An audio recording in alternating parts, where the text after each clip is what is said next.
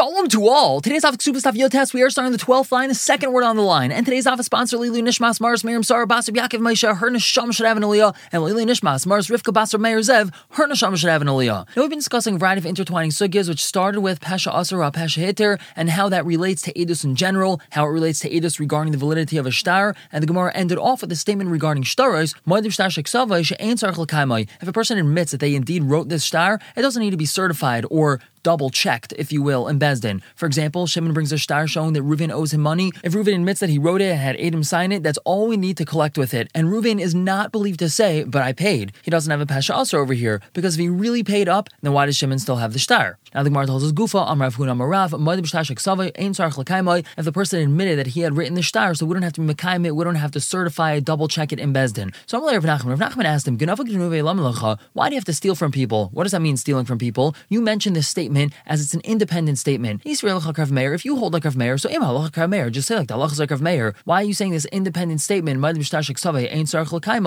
in essence that's really Rav Meir's opinion? So Rav Huna asked Rav Nachman, what do you hold like? So he said, when people come to us for a din, we tell them, go and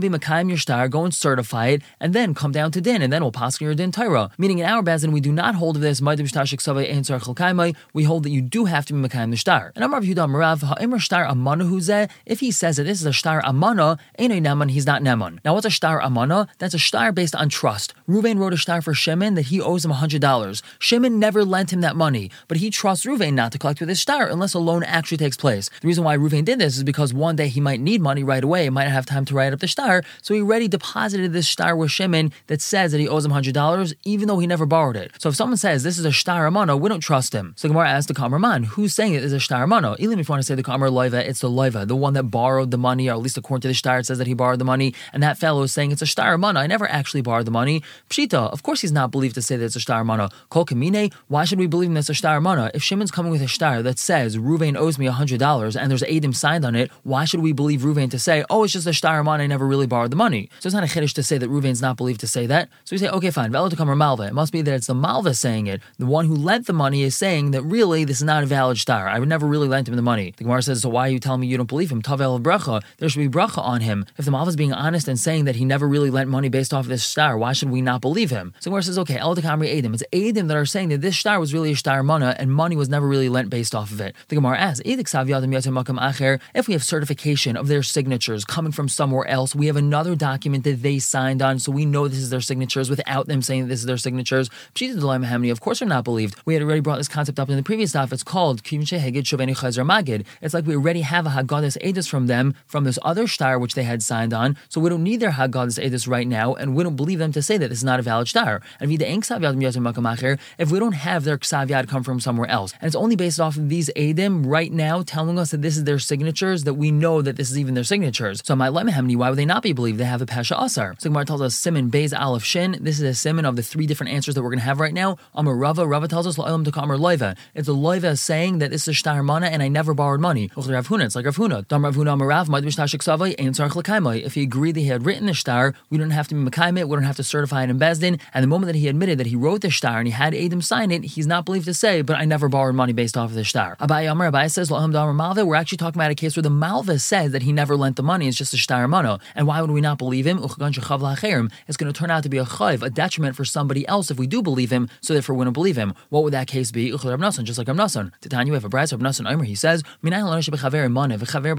how do we know if Reuven owes Shimon money and Shimon owes Levi money? How do we know that we could take money from Reuven and give it directly to Levi? Because the pasuk says, and he shall give it to the one whom he's guilty to. So the situation over here is that Reuven owes Shimon money, Shimon owes Levi money, but by Shimon saying that Reuven does not owe him money, that means that Levi is not going to end up getting his money, because Levi's money is coming from Reuven. And now if Reuven doesn't have to pay Shimon, that means that money is not going to end up going to Levi, so it's going to turn out to be a chayv for Levi by him saying, oh, this is just a shtar mana, so we do not believe Shimon in this case. Rav Ashi Amar, he says, really it's the Edim that are saying that's a shtar mana, and we don't have a proof of their signatures anywhere else. So you had said, why should they not be believed? believed? Rav Kahana, like Rav Kahana said, Rav Kahana, a person is not allowed to have a shtar amana in his house. Because the pasuk says, Al tishkan b'alecha avla, you're not allowed to have an injustice, something which is wrong inside your house. And based on top of Rav Shesh's bridge, Rav Kahana, we learn from Rav Kahana, Edim Sha'amru, if Edim say, Amana hayud varenu, that which we signed on the shtar was really just a shtar amana, and money was never lent based off of it, ain't amanim, they're not believed. My time, why not? Kivan de avlahu, since it's an avla, it's an injustice, avlu like chasmi. People don't sign on something which is wrong, and by the fact that they're saying we signed on it, that's called being mesim atmam rasha. They're turning themselves into Rishayim, they're saying that they did something bad, and as we said previously, we can't trust people to say that. Ain't adam mesim atmam rasha. A person can't make himself into a rasha, and therefore we don't believe in this as shtar mana, and we will collect based off of it. And once we mentioned this concept of this type of shtar that's not allowed to be had in the house, Amar Mishu ben Levi, he says, a person's not allowed to have a shtar perua, a shtar that was already paid up, he's not allowed to keep it in his house. Because the pasuk says, Al tishkan b'alecha avla, don't have an avla, an injustice in your house. And Marav Mishmei de Rav Amri in Eretz Yisrael, in the name of Rav, they say, the pasuk tells us, Im avin biyadecha harchikeyu. If you have something wrong in your hand, distance it very far. Zeh shtar manu, shtar pasim. This is referring to a shtar mana and a shtar pasim. A shtar pasim is a shtar that Ruvain writes to Shimon that he owes him $1 million, and really never happens. It just makes Shimon look really wealthy that he lent Ruvain $1 million.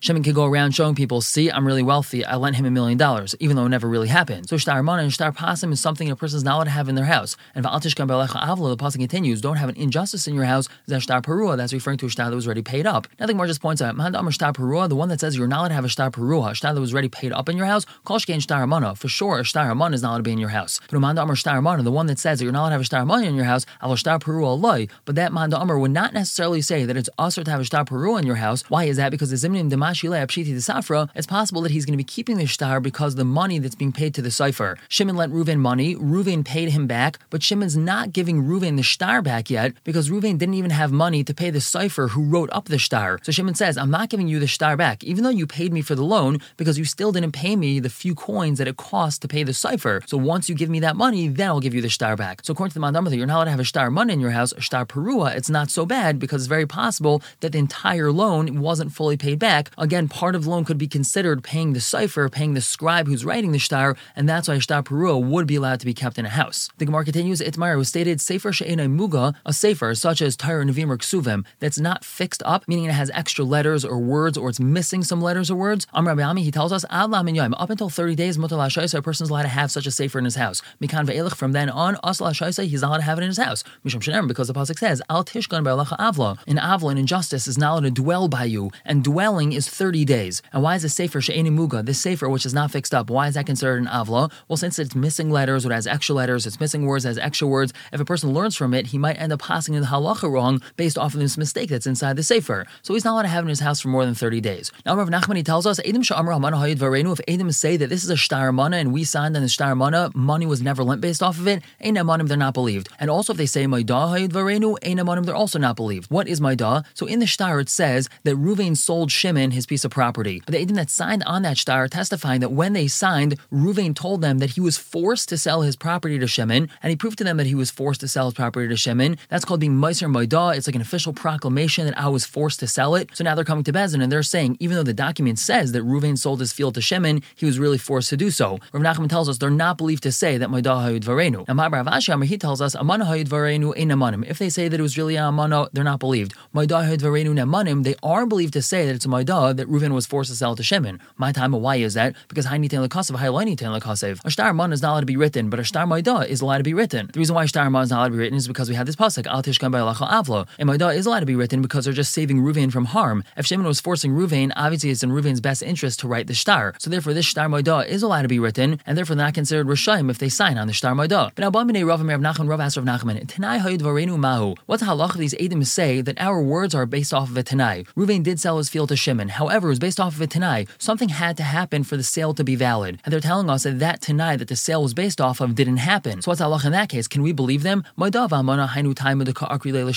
reason why you, Rav Nachman, would say that Maidah and Amana, they're not believed to say that is because they're uprooting the shtar. They're basically saying that this shtar that we signed on is not really a valid shtar. And over here also, by saying that Tanai wasn't fulfilled, they're uprooting the shtar. They're saying that the sale is not valid. Perhaps Tanai is just a side thing. It's something else. It's something different. They're saying the shtar is valid, the sale took place, nothing strange happened over here, nothing shady happened over here. It just happens to be that since the Tanai wasn't fulfilled, so that's the only reason why the sale shouldn't go through, but the shtar itself has nothing wrong with it. So Amalei Rav Nachman told him, Kiasel Kamal Ladina, when they come to us for din in such a case, Amrinal who we tell them, Zilu Kamu Tanaichu V'chus Ladina, go be Mekayim the Tanai, and then come to din. Basically, we tell them you got to go be Mekayim the Tanai. But now another variation in this case, Eidim or Tanai, Eidim or Eino Tanai. Both Eidim say that this is a valid shtar, but one of the Eidim says that there was a Tanai built into the shtar also, even though it's not written there. He says the sale was only al Tanai something. So what's halach over here? Amar Papa, he says, Chavai b'shtar ma'ayakum sadi. Both of them are giving eidos that this is a valid shtar. V'adok Amar Tanai havale, and the one that's saying that there was a Tanai over here also, chad, he's just considered like one aid. Ve'ein dvar shel echad makam shtayim. And the words of one aid are not believed in the place of two, and therefore it's a valid shtar without a Tanai. But now Maskal Rav Huna Brei Rav Yeshua, he asks, Yachiv, that's really so, afil Chavai unami, even when we have two people. In our case that we just previously mentioned, when we have two people saying that this is a valid shtar, however there was a Tanai built into it, we believe them and we say you can't collect based off this shtar until you fulfill the Tanai. And how does that work over there? El Amrina, we say Hani L'Makar Sadusai Ka'asu, they're coming to uproot their eidos. Even though they just said that this is a valid shtar, they're uprooting it right afterwards by saying, but it has a Tanai built into it. So Hainami, this aid also, L'Makar Sadusai Ka'asi, he's coming to uproot his eidos. He said it's a valid shtar, but it has a Tanai built into it, and therefore we should believe him. It's not one versus two. It's not one aid saying that there's a Tanai over here, but two aidim saying that it's a valid shtar. It's one aid saying it's a valid shtar without a Tanai. It's another aid saying it's not a valid shtar because it has a Tanai in it. And Mehelchos like Rav Huna Brei Rav Yeshua, the halacha is like Rav Huna Brei Rav Yeshua, that they can't paskin based off of what's written in the shtar unless that Tanai is fulfilled. We're going to stop here for the day, pick up tomorrow with more cases regarding eidos. For now,